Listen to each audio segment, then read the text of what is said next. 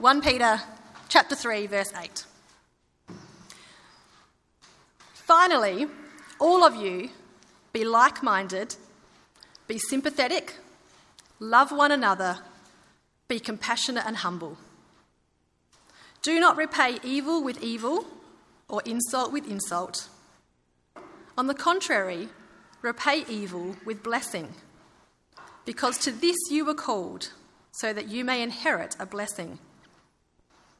For whoever would love life and see good days must keep their tongue from evil and their lips from deceitful speech. They must turn from evil and do good. They must seek peace and pursue it. For the eyes of the Lord are on the righteous, and his ears are attentive to their prayer. But the face of the Lord is against those who do evil. Who is going to harm you if you are eager to do good? But even if you should suffer for what is right, you are blessed.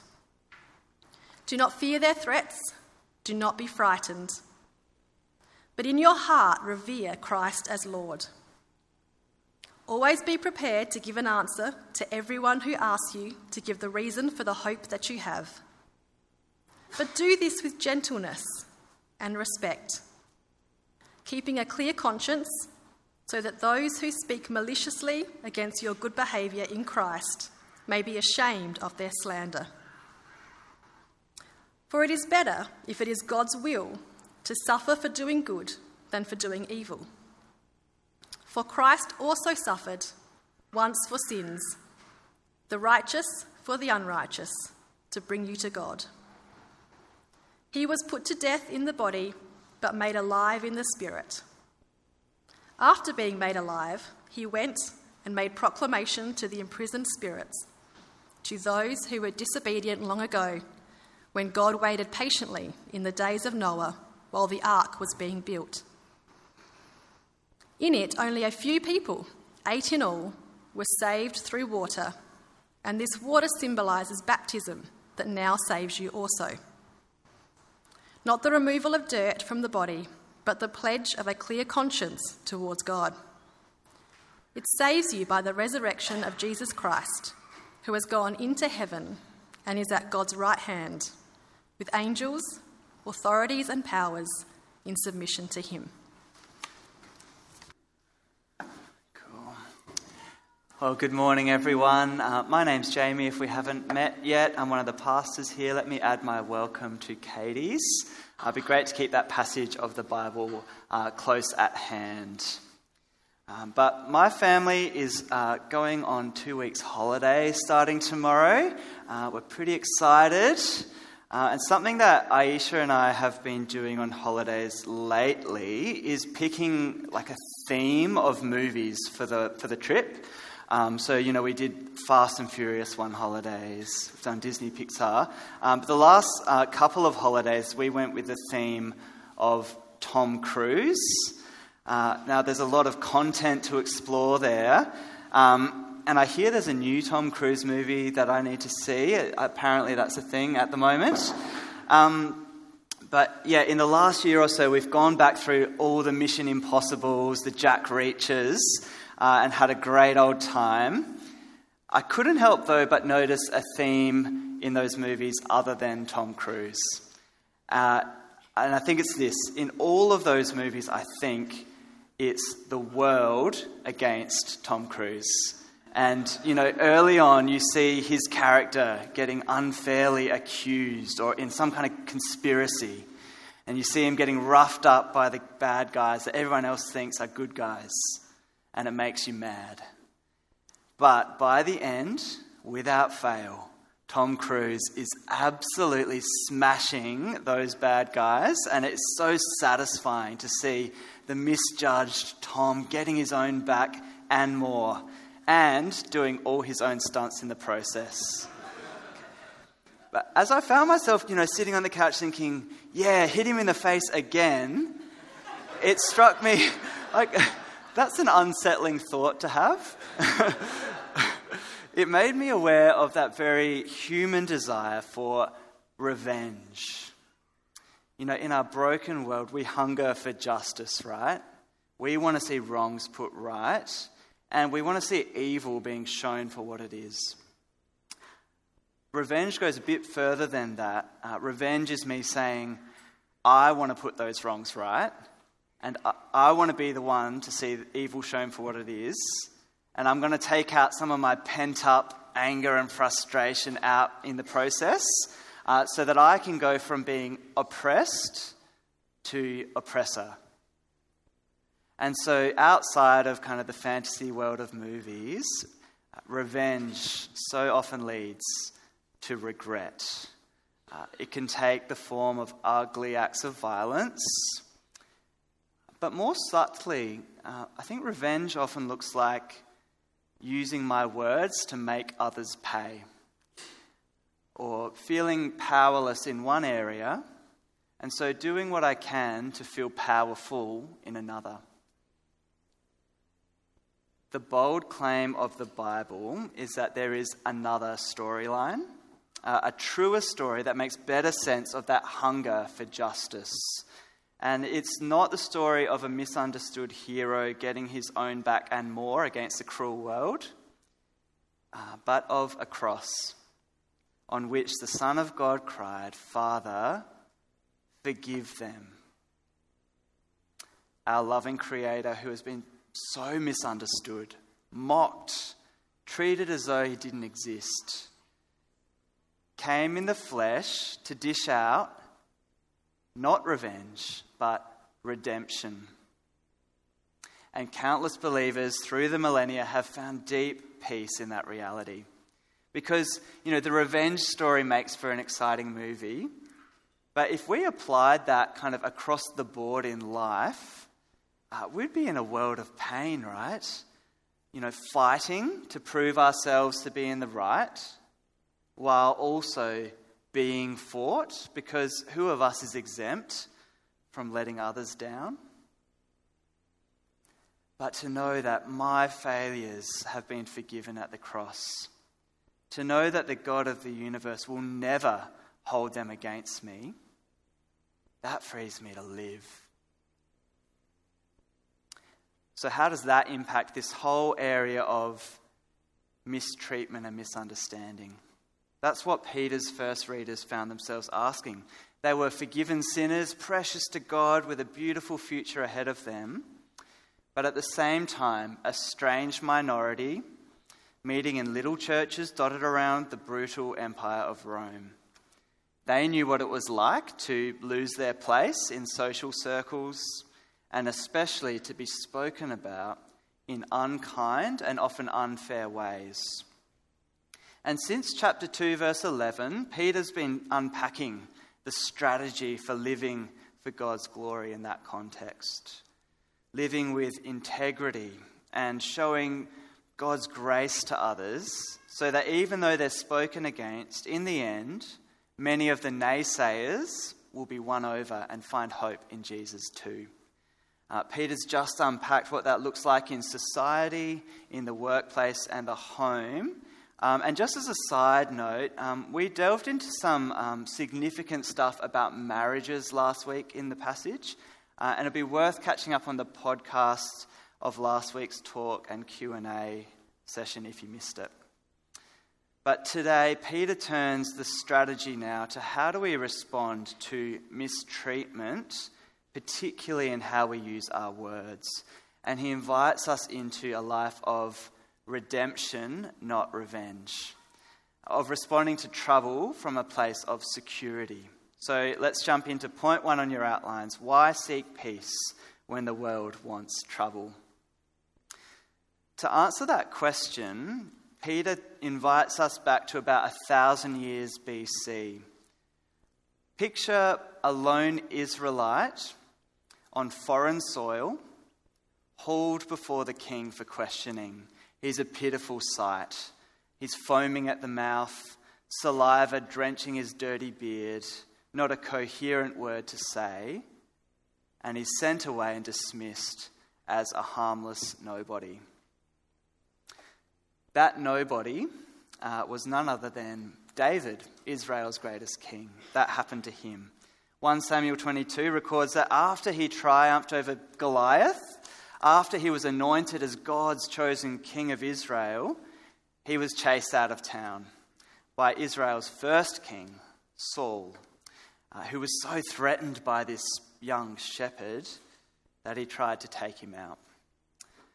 Everyone knew that David was stronger, and David had plenty of chances to get even with Saul, but instead he chose this life of shame, which included this episode of kind of like pretending to be out of his mind on foreign soil to escape. Why? David believed that it was God's job to put things right and not his. And so he was secure enough to let people think unfairly of him, knowing that God will prove him right in the end, which is exactly what happened. Now, back to Peter. Peter quotes from the song David wrote after that episode. Psalm 34 is a song not of indignant rage, but of praise to God for what happened in that kind of saliva-drenched beard episode. Let's hear the bit Peter quotes from verse 10. Whoever would love life and see good days must keep their tongue from evil and their lips from deceitful speech. They must turn from evil and do good. They must seek peace and pursue it. For the eyes of the Lord are on the righteous, and his ears are attentive to their prayer. But the face of the Lord is against those who do evil. David deliberately pursued peace with King Saul and the many others who did evil against him, much to his own cost. And in that sense, he paved the way for his greater son, Jesus. He held his tongue from striking back because he knew that no matter what others thought of him, God's eye was on his chosen king. It wasn't the world against David because God was with him, listening to his prayers. And he knew that those who were railing against him would one day know the justice of the Lord, and so he didn't take vengeance into his own hands.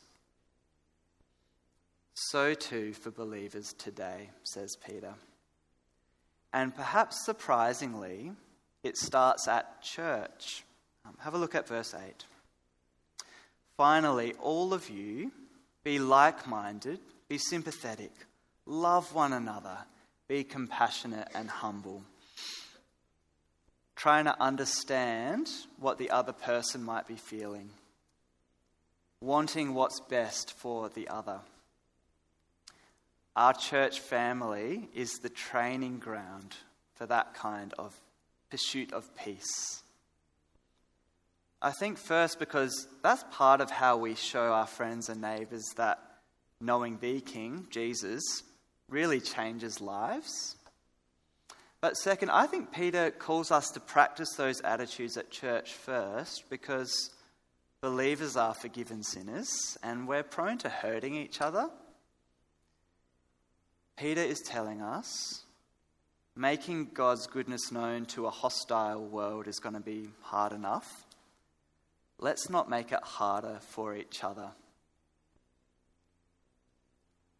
Then, when trouble comes from outside, we're ready for verse 9. Do not repay evil with evil or insult with insult. On the contrary, repay evil with blessing, because to this you are called, so that you may inherit a blessing. We'll be ready to look silly for being the only Christian in that social group or workplace, and just to wear that. Why seek peace when the world wants trouble? Because God is calling the world to find redemption in Jesus. He'll put things right in the end, but for now, it's our job to show God's kindness to the world in real life. This is an observation that I have stolen from our senior pastor, Matt, and I'm going to tell it as if it's my own because it rings true of my life too. When I finished school and uni, I had two great circles of friends. Many from both are still great friends of mine today. I had my friends from high school who were mostly not believers, and my friends from church and the Christian group at uni who were mostly Christians. As my 20s went on, the same kinds of issues hit both circles. People dated and broke up. Some got married. People sometimes said unkind things about each other. Some had kids. Some of those kids broke the other kids' stuff. Two groups of normal human beings, okay? For my high school friends, that became the story of the group's slow unravelling. Yet for my Christian friends, many of those relationships are still going pretty strong. And I think the big difference is not that the Christians didn't sin. The difference seems to be that they were learning to show God's grace to each other, to not hold grudges when others stuffed up, and to go and have the hard conversations so that we can make up. Learning to pursue peace. What would it look like if we really believed that repaying evil with kindness was part of the road to our eternal good and to actually loving life? When somebody, whether they're a fellow believer or not, is making life tricky for me, it can feel like the metaphorical drool is running down my metaphorical beard, if you know what I mean. And all I want to do is wipe it off and show that I am in the right. But when I remember that God's eye is on me and he cares for me, I can swallow my pride and instead pray for that person by name for their good. And I've been challenged this week, do I actually do that? That's my speech towards God. What about towards others? What does it mean to not repay insult with insult? I think for me, I tend not to snap back in the moment. That's partly just how I'm wired. The challenge is then, how do I speak after the moment? Perhaps when the person isn't in front of me, I need to watch repaying insult with insult behind their backs and, as I go and debrief with somebody else. What would it look like? I don't know if you can resonate with that. What would it look like to speak as positively as I can possibly do about those who disappoint or insult me? There's some of the questions I've been asking. How about for you? Imagine if that kind of security defined our speech here at church. Too many people have left churches because of gossip or because of politics and infighting. Imagine if God's compassion towards us so deeply here that people who visit are struck by our humility and our sympathy. Imagine if in someone's first 12 months as part of this church, they have a moment like this where they say, I let somebody down and they forgave me. I was grumpy. I turned up to church really discouraged and someone was sympathetic.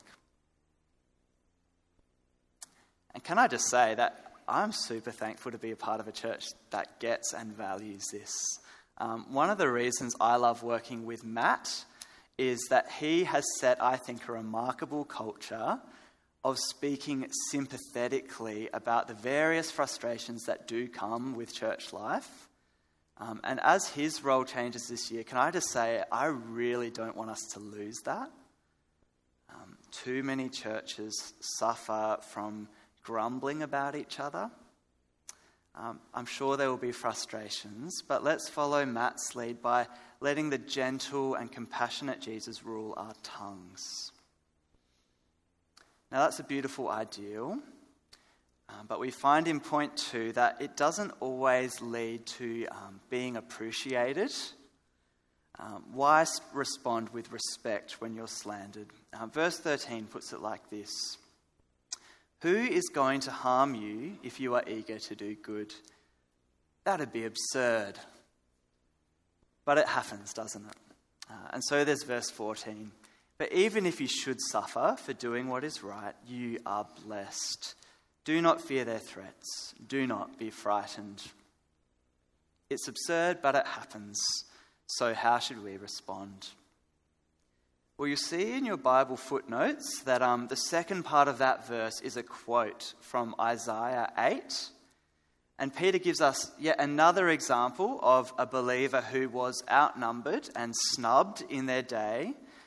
In Isaiah 8, God encouraged Isaiah, don't be like your fellow Israelites. They're all freaking out about the enemy armies marching towards Jerusalem.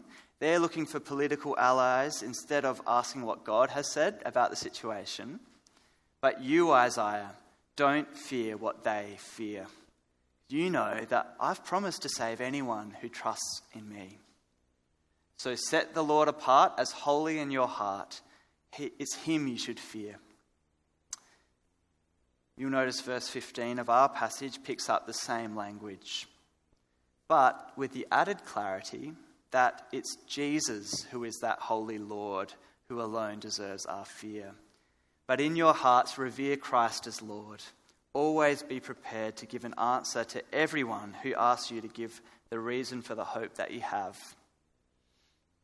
In Peter's context, it's not the threat of invading armies that we might fear more than God. It's the verbal attacks of those who want to discredit the gospel. And let's be honest, the thought of someone tearing me to shreds with their words because I'm a Christian is scary. The phrase that's translated "give an answer to those who ask" comes from the language of the courtroom, where an accused person is called to give a defense for their behaviour. The assumption of verse 15 is that Christians will be challenged about their faith, which will lead to opportunities to then speak about their hope. And weirdly, it's a non-defensive kind of defence, if you know what I mean. Do this with gentleness and respect, keeping a clear conscience so that those who speak maliciously against your good behaviour in Christ may be ashamed of their slander. Because the risen Jesus is Lord of your heart, not the person who speaks against you. Yes, you're on the back foot in a sense, but you're free to give a calm defence because you've actually got nothing to prove. So we're ready, not in a fighting pose. I don't really know how to do one of those, but imagine a fighting pose. But with arms outstretched, keen to share something precious. So what are those moments for you where you get a chance to respond, maybe a little bit on the back foot, to someone about your hope? Here's a moment that I wish went a bit better. I was at a gig with a friend and he introduced me to two women who were friends of his. After a bit of friendly chit-chat, it came up that I was a part of a church. And they said, "Oh, well, you'd probably hate us, because we're a couple." And I was kind of on the back foot. And I tried to say something about, not hating them and, no, I don't hate you. But in hindsight, I wish that I took a breath and remembered that just to stay calm, to open up the conversation a little bit more, maybe to find out a little bit more about what they meant by that, even though I was a bit scared that that might give them a chance to say more unfair things about me as a Christian. Because then I could have understood a bit more and maybe had just a little bit of license to say something about what I do believe. What are those moments for you that you want to be ready for next time they come around? I don't know about you, but the more insecure I feel about something, the more defensive fighter pose that I am about it. Take my physical fitness, okay? If you said to me, "Jamie, I saw you running down Springbank Road the other day and, oh man, you looked unfit," which would be fair. But because that's a point of insecurity for me, I'm much more likely to come back with, well, I've just had COVID and, the mornings have been quite cold and you don't know how many other things I'm working on, okay? Right? But because of the Lord we fear, we have every reason to be secure. He knows the worst of me and he still wants to know me. He has brought me an eternal future that no one can take away. So I can live with a bit of drool on my beard and just talk about how good he is. I'll never forget watching the former Archbishop of Sydney, Peter Jensen, when he appeared on that ABC show Q&A. I don't know if anyone remembers that, back in 2012. Boy, oh boy, he could barely get a word in. The others on the panel had a great time, calling him a dinosaur. He was accused of condoning domestic violence, the very thing he was trying to speak against.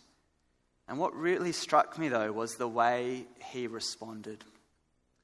He spoke warmly about Jesus when he got the chance. And when he was, cut across and interrupted, he didn't yell louder.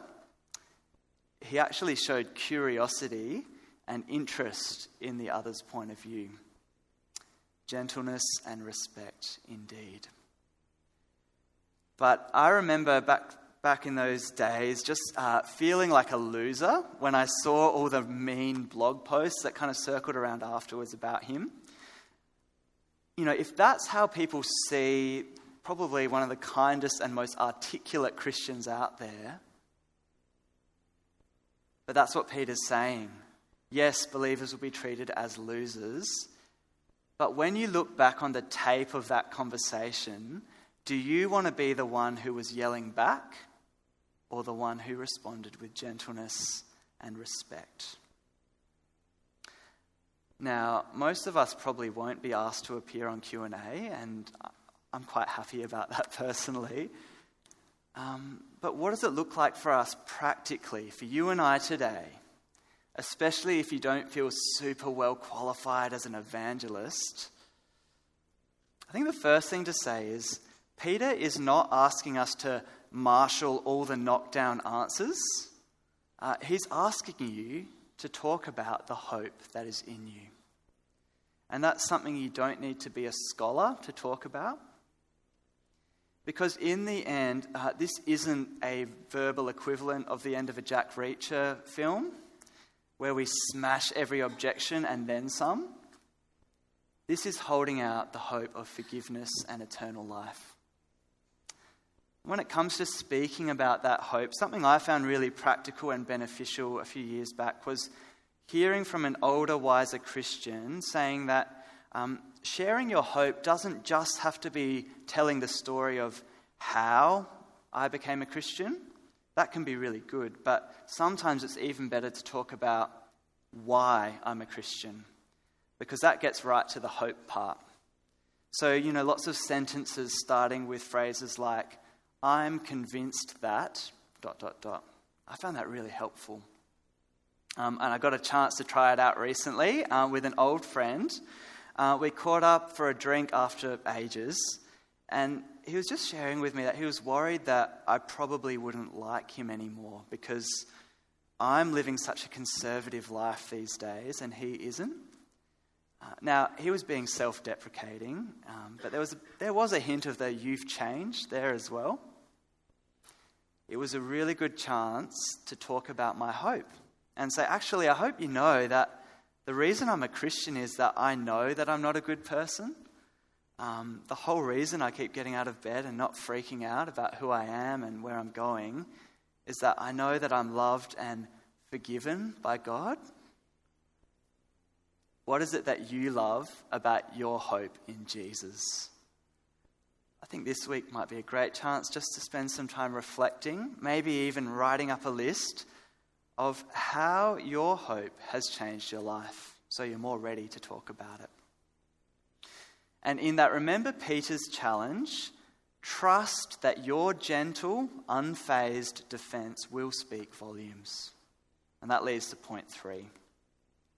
Christians can respond to unfair criticism from a place of security because Jesus wins. In fact, he already has. First, he has won the battle against my sin. Have a look at verse 18.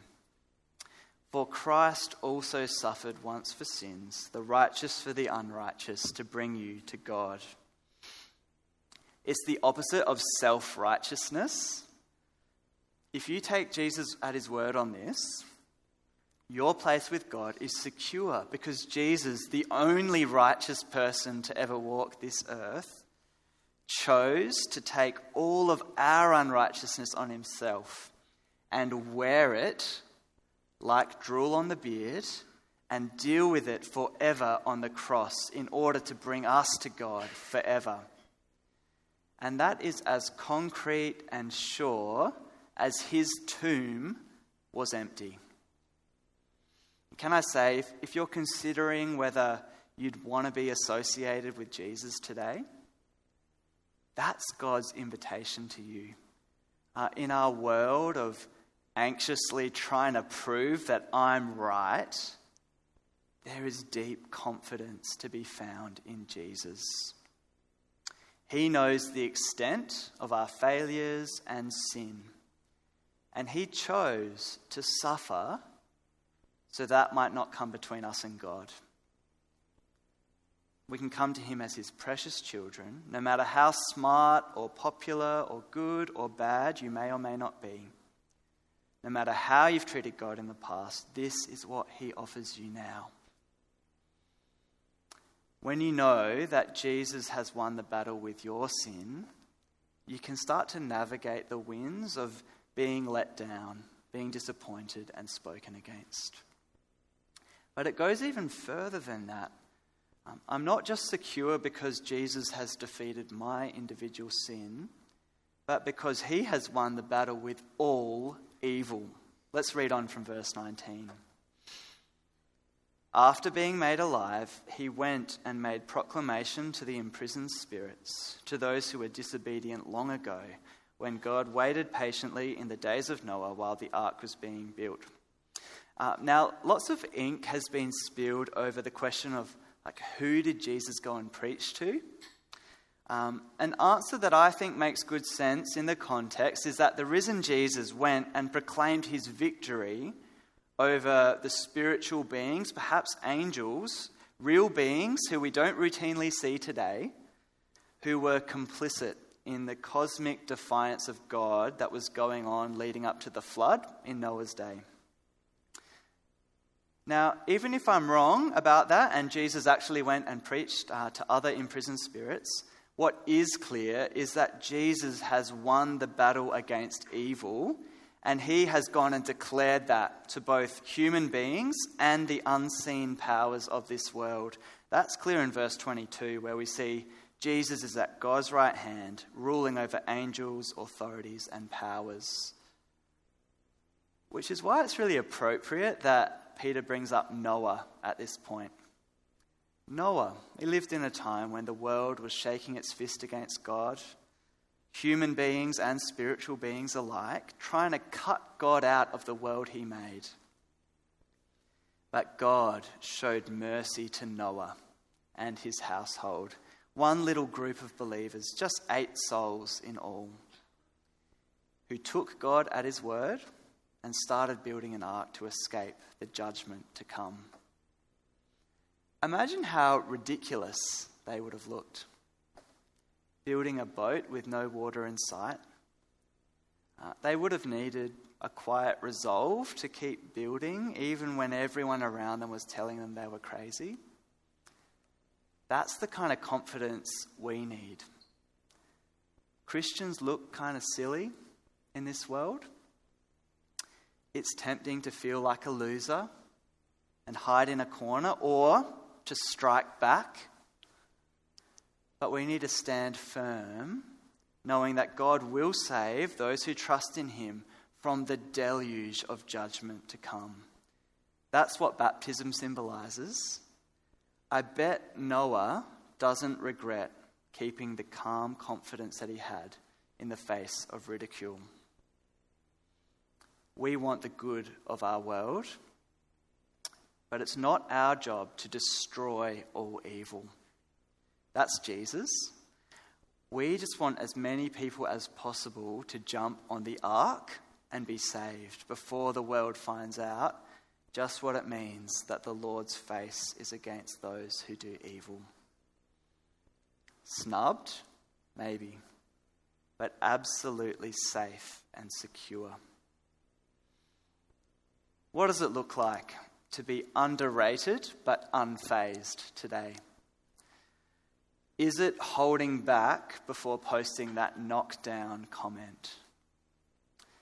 Is it sleeping on that tersely worded email to your boss? Perhaps it's being willing to drop in people's estimation simply by being known as a Christian, trusting that your gentle and respectful response will speak volumes. For us as a church family, how can we go about creating a tone of calm as we respond to our increasingly secular culture? It's tempting to get angry and shake our heads, but remember, Jesus is not taken by surprise. He's already disarmed all the powers of evil and let them know about that. The question is not if, but how will he use this cultural moment to show the world that he is Lord of all? How will he use the gentle words of his church to put the naysayers to shame and bring more into the ark? We can be confident, no matter how apparently outnumbered, because the triumphant Jesus at God's right hand, he's got his eye upon his people. He's listening to our prayers. So how about we pray now?